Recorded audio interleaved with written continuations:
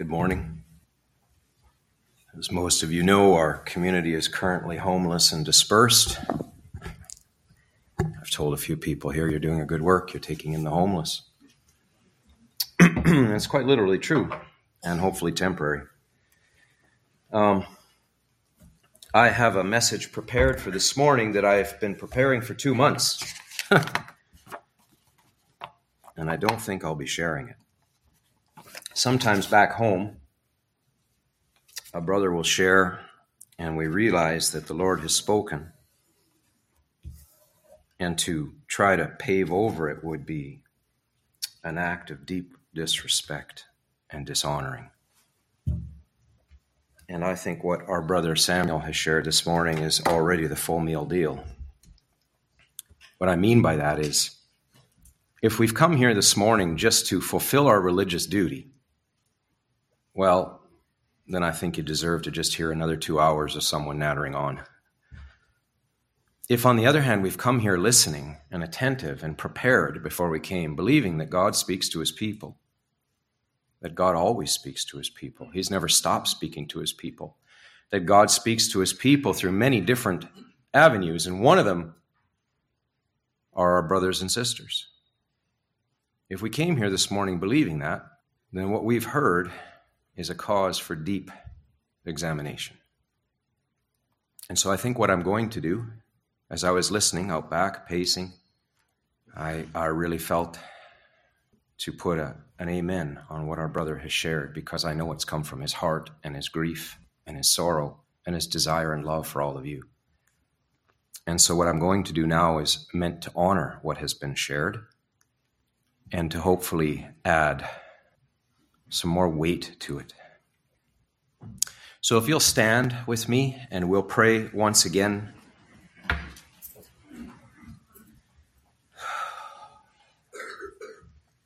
Father, thank you. Thank you, you know and see all things. Thank you, Lord, you have never stopped working from the very beginning to this very moment, seeking those who will hear your voice, who will accept your invitation, calling out to the lost and broken and the blind and the deaf everywhere. Thank you, Lord, you allow us this place to stand before you in safety and a measure of true peace. We thank you for the brothers and sisters here today that dwell here and those who have come from afar. And Lord, I just ask you that you'll allow me to speak as your oracle and allow us all to hear your voice.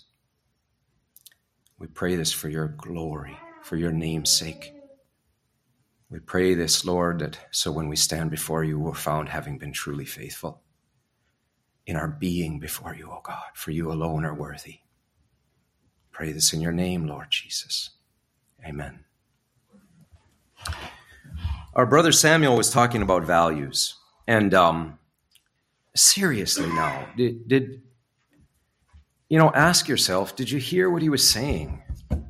We can get so used to coming and walking in the door, and we sit down and we all look nice and we combed our hair and some of us ironed our shirts. But are we listening? Did you come prepared today? Did you come with expectation? Or did you come to fulfill your religious duty? Now, I think if I stood here and asked every one of you, did you come prepared today, which I won't do, it'd be very rude, the answer would be, yes, of course I came prepared. But I want to tell you that I suspect that most of us did not come very prepared. And so I want to give you a compare and contrast of what I believe prepared looks like and what unprepared looks like. So the scriptures tell us that the cares of this world crowd out the word of God. Now, what cares are those? The cares of being rich and powerful and famous, right? Well, they do. They're also the cares of making breakfast, getting dressed, brushing our teeth, getting out of bed because we're up too late. They're all the cares of this life, all of them. Everything in this life is contrary to the eternal kingdom of God. And that's why it is all going to be dispensed with. There's only one thing in the created universe that is going to survive the fervent heat that is going to melt all things. There's only one thing of value. Our brother spoke of values, where we invest our time, where we invest our thoughts, where we invest our efforts. Were you prepared to come and hear that message this morning?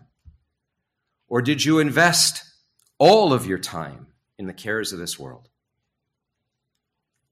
I've heard many people say, I don't hear the voice of God. And I have to ask, did you even make room to hear it? I've heard many people say, oh, they just go on, and I got to put my time in, and come 11 o'clock, I'm looking for it to be over. Did you come prepared to receive a meal? With expectation? Did you pray, asking that God would allow you in his mercy to hear his voice? Did you come having prayed that the Lord would bless the brother who will speak as his oracle? In my opinion, if you didn't come prepared. Now let's go to values. It's interesting, if you have your Bibles, if you'll turn to 1 John chapter 2, verse 15.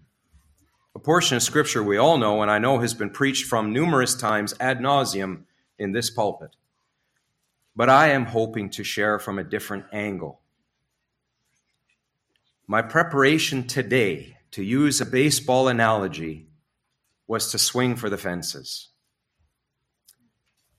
For those of you who live here, you may be aware it's been 3 years since I've been here. I was here in August of 2019, and I gave a message, and who of us knew what the next 3 years would look like? Well, I didn't. I certainly didn't expect it would be almost 3 years. It was August of 2019. I didn't think it would be 3 years before I stood here again. So I've been preparing for this day for a number of months. Now I got thrown a curveball, as happens from time to time. I'm reading from the Jerusalem Bible. If anybody wants to ask me about that afterwards, you can. Verse 15, you must not love this passing world or anything that is in the world.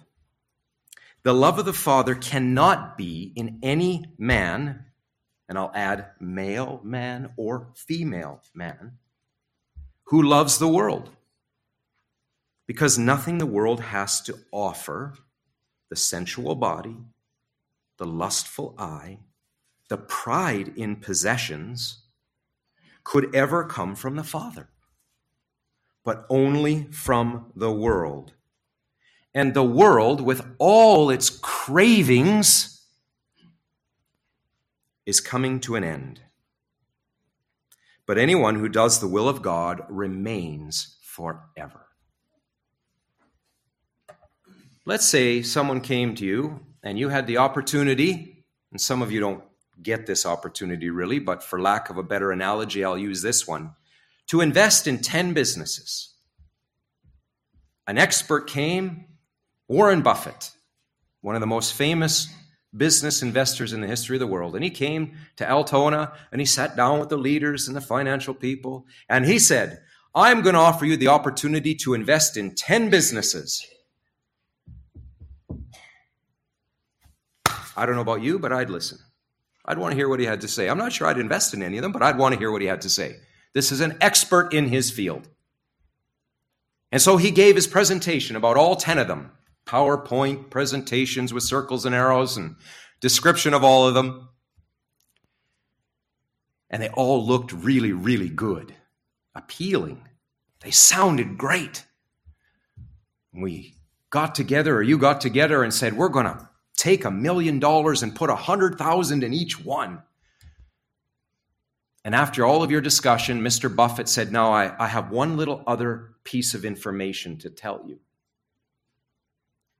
in 1 year from today, 9 of those businesses are going to be bankrupt. And only 1 is going to survive. Someone please tell me, what would the very next question be? Which one? Why? This is interactive at this point. Why would that be the next question? It's okay, you can answer. I know it's a little different, but we've done this before. Why would that be the next question? It's obvious, isn't it? Anybody in their right mind would say, why would we invest a penny in something that's going to be gone in a year?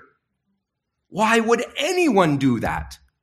If you went to a little child and put 10 candies in front of them and says, I can give you these 10 candies for 10 cents each, but the minute you touch 9 of them, they're going to disappear into dust and you won't be able to eat them. Even a child could understand, well, which one won't disappear into dust? It sounds elementary. It sounds ridiculously simple.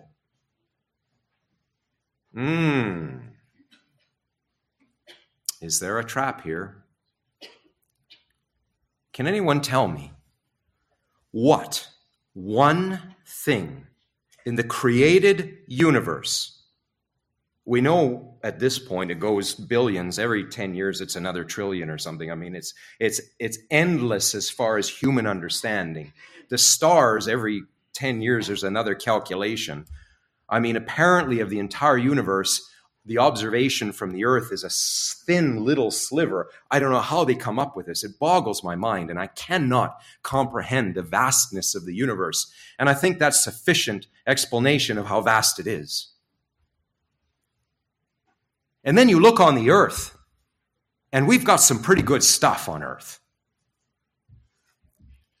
But only one thing is going to survive. As far as I understand, and I'm not trying to make a theological statement here, I think it's a reasonable conclusion. One thing is going to survive. The fervent heat that is going to come. What is it? Souls? Souls of who? And when I survive, I mean carry on in a good way. What does it profit a man to gain the whole world and lose his soul? That's right. The one thing, brothers and sisters, that is going to survive are God's children, souls that have accepted the salvation of Jesus Christ and committed to a journey. That's the one thing. Our houses won't survive. Guess what? Marriages are not going to survive. Now, hallelujah, we have temporal marriages, and I have one, and I really like it. But it's not going to survive. Family clans are not going to survive. This pew's not going to survive. Our buildings won't survive. Our businesses won't survive.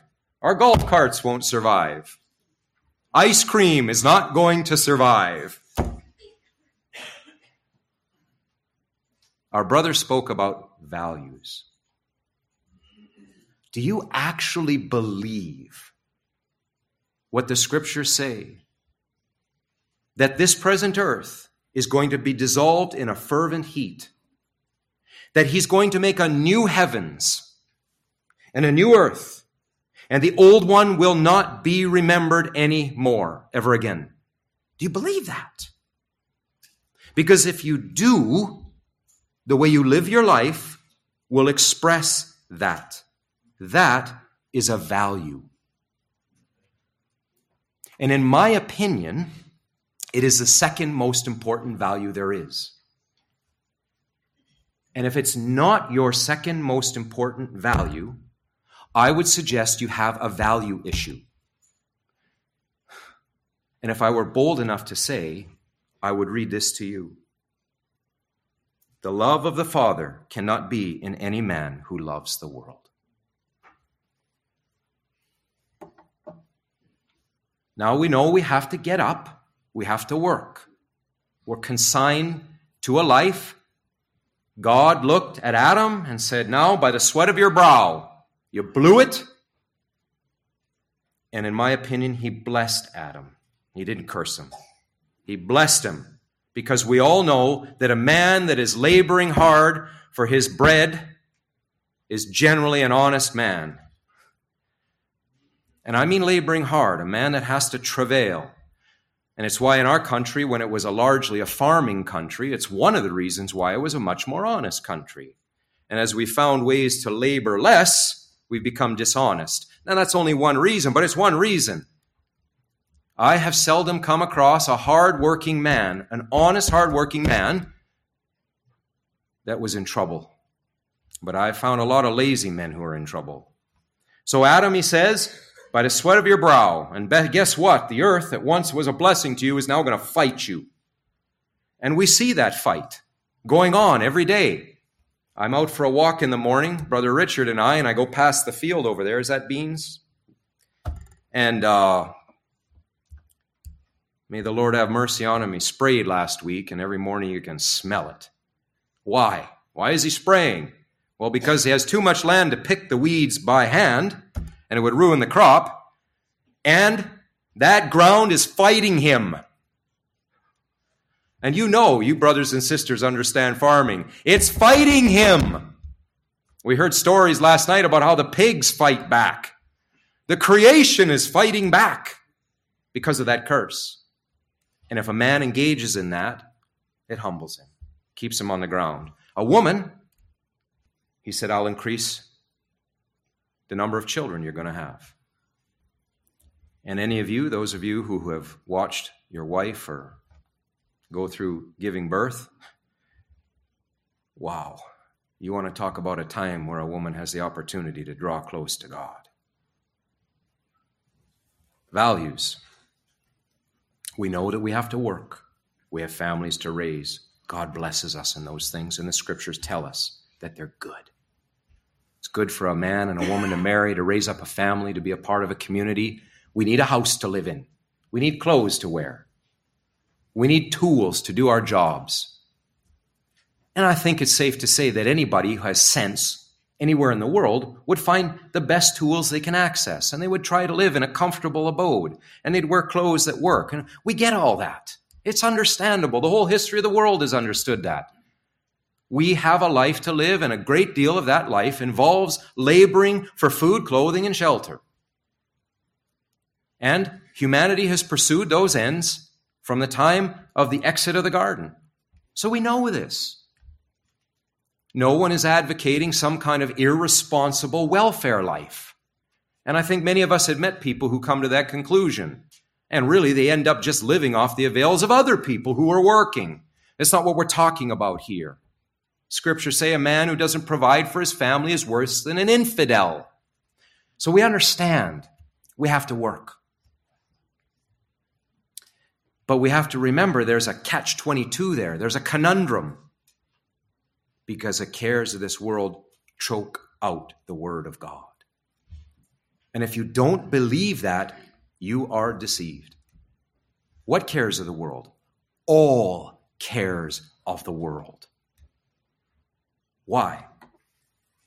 Because nothing the world has to offer could come from the Father. Now, I know that some of you will be challenged right there. Yeah, but. Try to hear my message. Our brother talked about values, where we invest our time. There are certain things that we must invest our time in, or we'll die and be judged for being negligent. But what about after that investment? I want to appeal to you, brothers and sisters, to think about. Our brother spoke about what we leave our children. And if I'm remembering correctly, or I might have added it in as I was listening, what would we want our children? What do we want them to be like? Lady Diana, or Princess Diana, or Mother Teresa. Now, of course, maybe Mother Teresa isn't the finest example, but you get the point, right? There was a life of service and devotion to others, and her claim was that she was a servant of Jesus Christ. Now, she claimed that, and I don't have to judge whether it's true or not. But I can observe a life that was a life of devotion to others. Isn't that interesting? Jesus said, I didn't come to be served, but to serve. Well, I look at that life and I say, as far as my eye can observe, putting the theology aside, that was a life of service.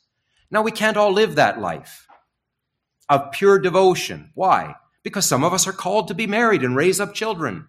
Somebody has to work to support that. And she knew that. She understood that. The money did not fall from the sky. They lived off donations of Christian people and maybe non-Christian people who were back in other countries raising up families and running businesses and supplying her need. It all works together. But she still had a life of service. And those who supported her served her so she could serve. And I think it's a beautiful picture. Over here we have someone whose life was invested in frivolity, gadgets, trinkets, dug out of the ground and polished up to put on your head, fancy clothes that 5 years later nobody would be caught dead wearing, maybe 1 year later. I mean, just insanity. Which one do you want for your children? Well, look, any sensible person would say, if you're a Christian, I want my children to have a life of service. Well, do you really? Do you really? And I want to tell you there's a little test that you can do. And I think it'll be very illuminating to you. Sometime in the next few days, if what I'm saying is provoking you, if what our brother has said has provoked you a little bit, I challenge you, husbands and wives, mothers and fathers, single people, you could do it with another brother or sister. I challenge you. And if you walk out this door and don't do it, it's on your head. I challenge you, sit down with a piece of paper and put a line down the middle. And on one side, put your values. What do you believe God wants you to value? And what are your values? Where do you really believe? What do you believe is important? And on the next side, start writing down where you spend your time and money. And compare them when you're done. And be honest. Come on. If you want to do it by yourself, go in your room, shut the door, and at least be honest with yourself. And where you spend your time and money, examine how many of those things are devoted necessarily to food, clothing, and shelter, the things you need to live. And amazingly, Paul says, with food and clothing, let us be content. He doesn't even mention shelter. And if I get to see him, I want to ask him, what about a place to live, brother? But anyway, we accept food, clothing, and shelter because in this country, without shelter, you're going to freeze to death 6 months of the year. So look at that list and ask yourselves honestly, how many of them involve food, clothing, and shelter, the necessities of life? And try to put a timeline to it. Try to put some time there, okay? 8 hours a day, 4 hours a day, 10 hours a day. And then put where you invest time in other things. Now, for you men, preparing for working counts, driving, for you ladies, getting breakfast ready, all that stuff's included. Not the direct thing itself, but the preparatory as well. Let's be fair with ourselves. It takes time to live life. But then look at where you invest your free time. The time that's not devoted to food, clothing, and shelter. And be honest and look at it. Because that time needs to be compared to what you claim your values are. Up to this point, are there any questions? Not corrections, correct questions. Any questions? Okay. I want to share with you, I believe there are only two values that we should deeply, deeply care about and invest in. Only two. And everything else should be a footnote.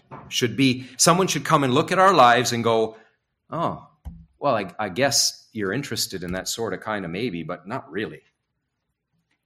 But there should be two things that if someone were to come and examine our life, they would come away, and if they had a basic understanding of Christianity, they would say, you Your life epitomizes Christian values. And Jesus told us what those two values are. And he did it this way. A man came to him and said, Lord, which is the most important commandment? And Jesus said, you shall love the Lord your God with all your heart, all your soul, all your mind, and all your strength. And the second is like unto it. Love thy neighbor as thyself. For all the law and the prophets hinge on these two. Now that last part, all the law and the prophets, let me update that for us. Everything else in life that's important hinges on these two, is a footnote underneath. It doesn't get a main title. It must be submitted to those two. Everything else must fall under those two.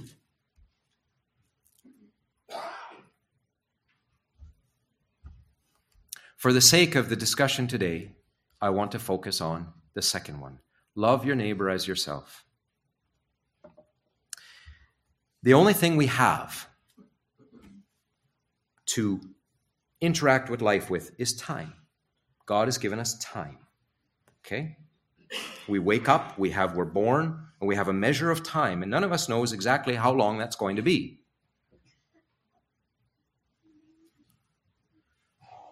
That time is a gift, and God is watching what we do with it. Okay? Now, with that time, we create resources. We create tools, we build houses, we do things. We do something with that. So our time and our money are our only two, and money represents resources. Okay?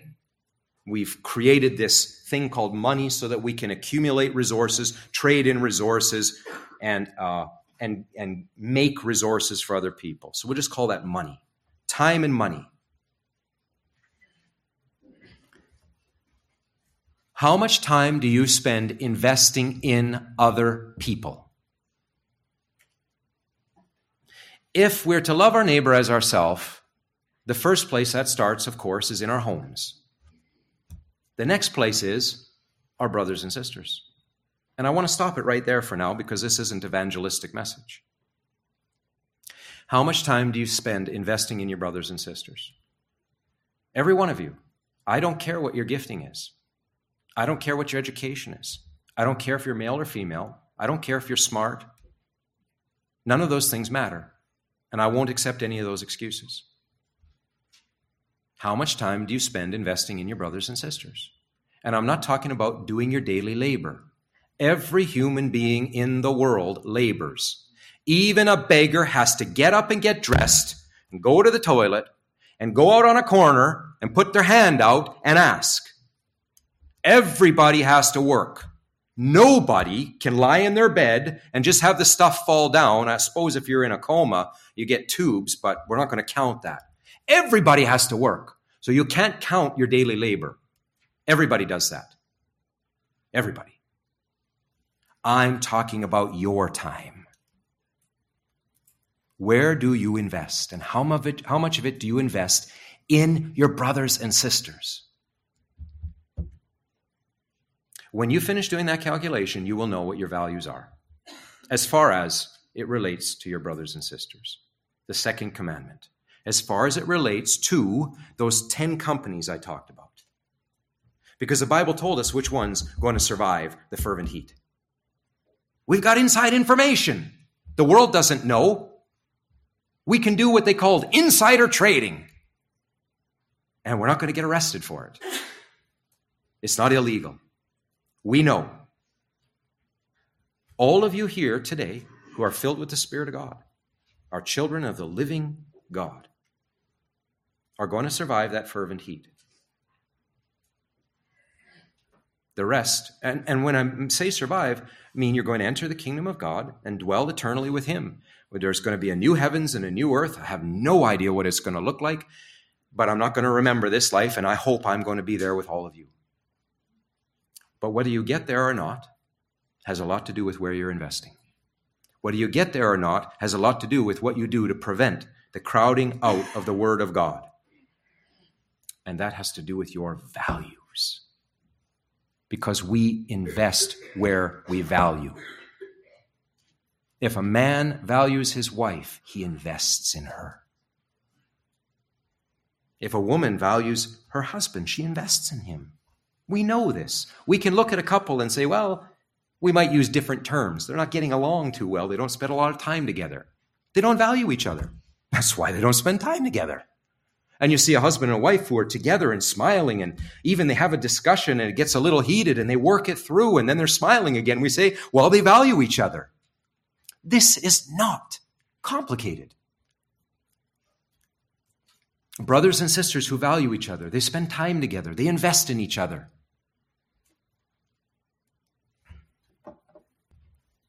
I know that many of us here today have values that are screwed up, they're mixed up, and we're investing in the wrong place. Back in detention, we like to say we try to invest in people and more than things. Now, we need things. But the world invests in things. And when it invests in people, it's so that the people making the investment can get something for themselves. So even when they invest in people, there's a selfish motive.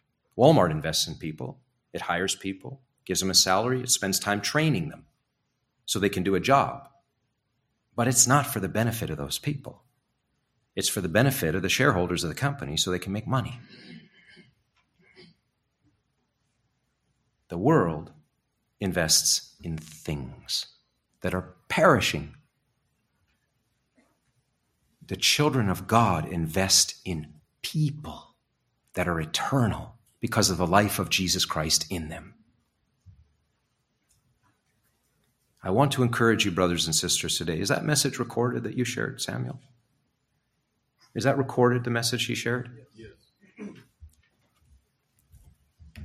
Sometimes we will, back home, well, when we had a home, back home we would listen to a message again because it comes by so fast you can miss it.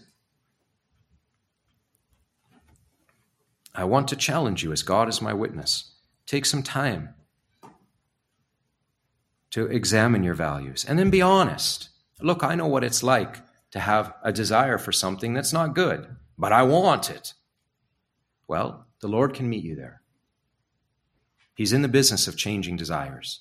He's in the business of changing values. That's part of why he sent the Holy Spirit, is because our values are messed up, and he can come and fix that. And it looks like this. Lord, I desire and value something that is contrary to your will, and there's nothing I can do to change it. Will you please come and change my heart? Please. And if I'm doing anything to stand in your way to prevent you from doing that, will you do whatever it takes to take it out of the way so that you can actually accomplish your will in my life? Amen. And mean it.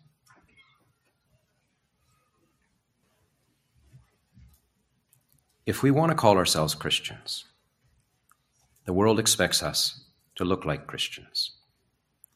A few years ago, we had a small issue in our community, just with our legal structure, and I had the opportunity to speak with people at the tax office who were thinking that maybe we owed them some money.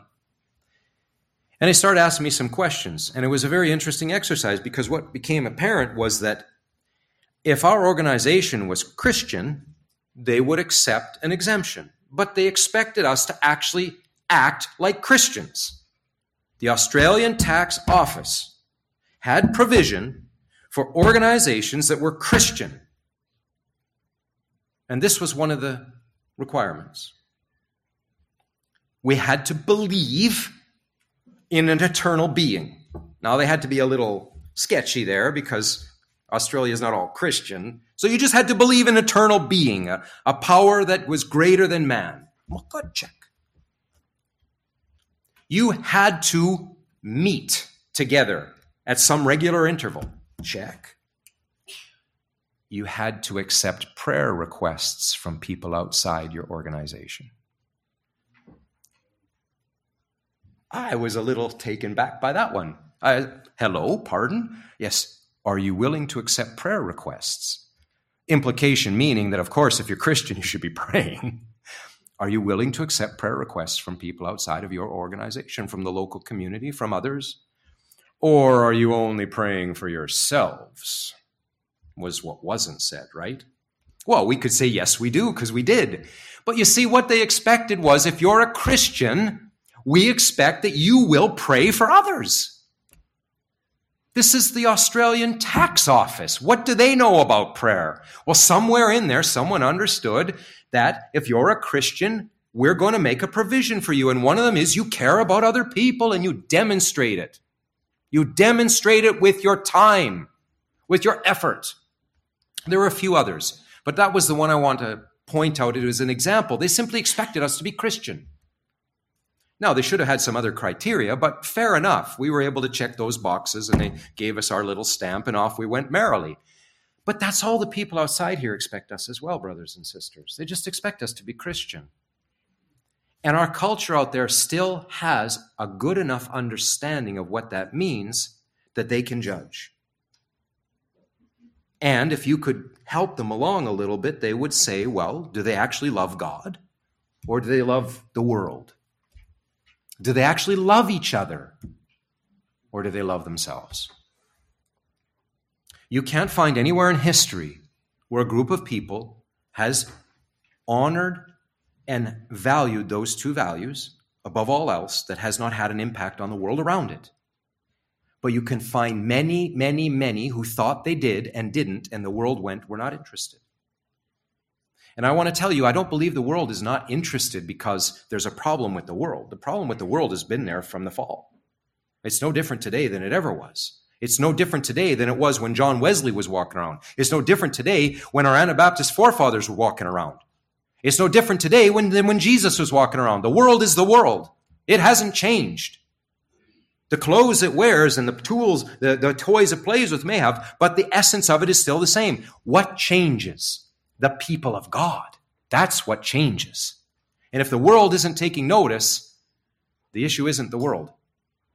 The issue is there's nothing to take notice of. And that's about values. Values. Values.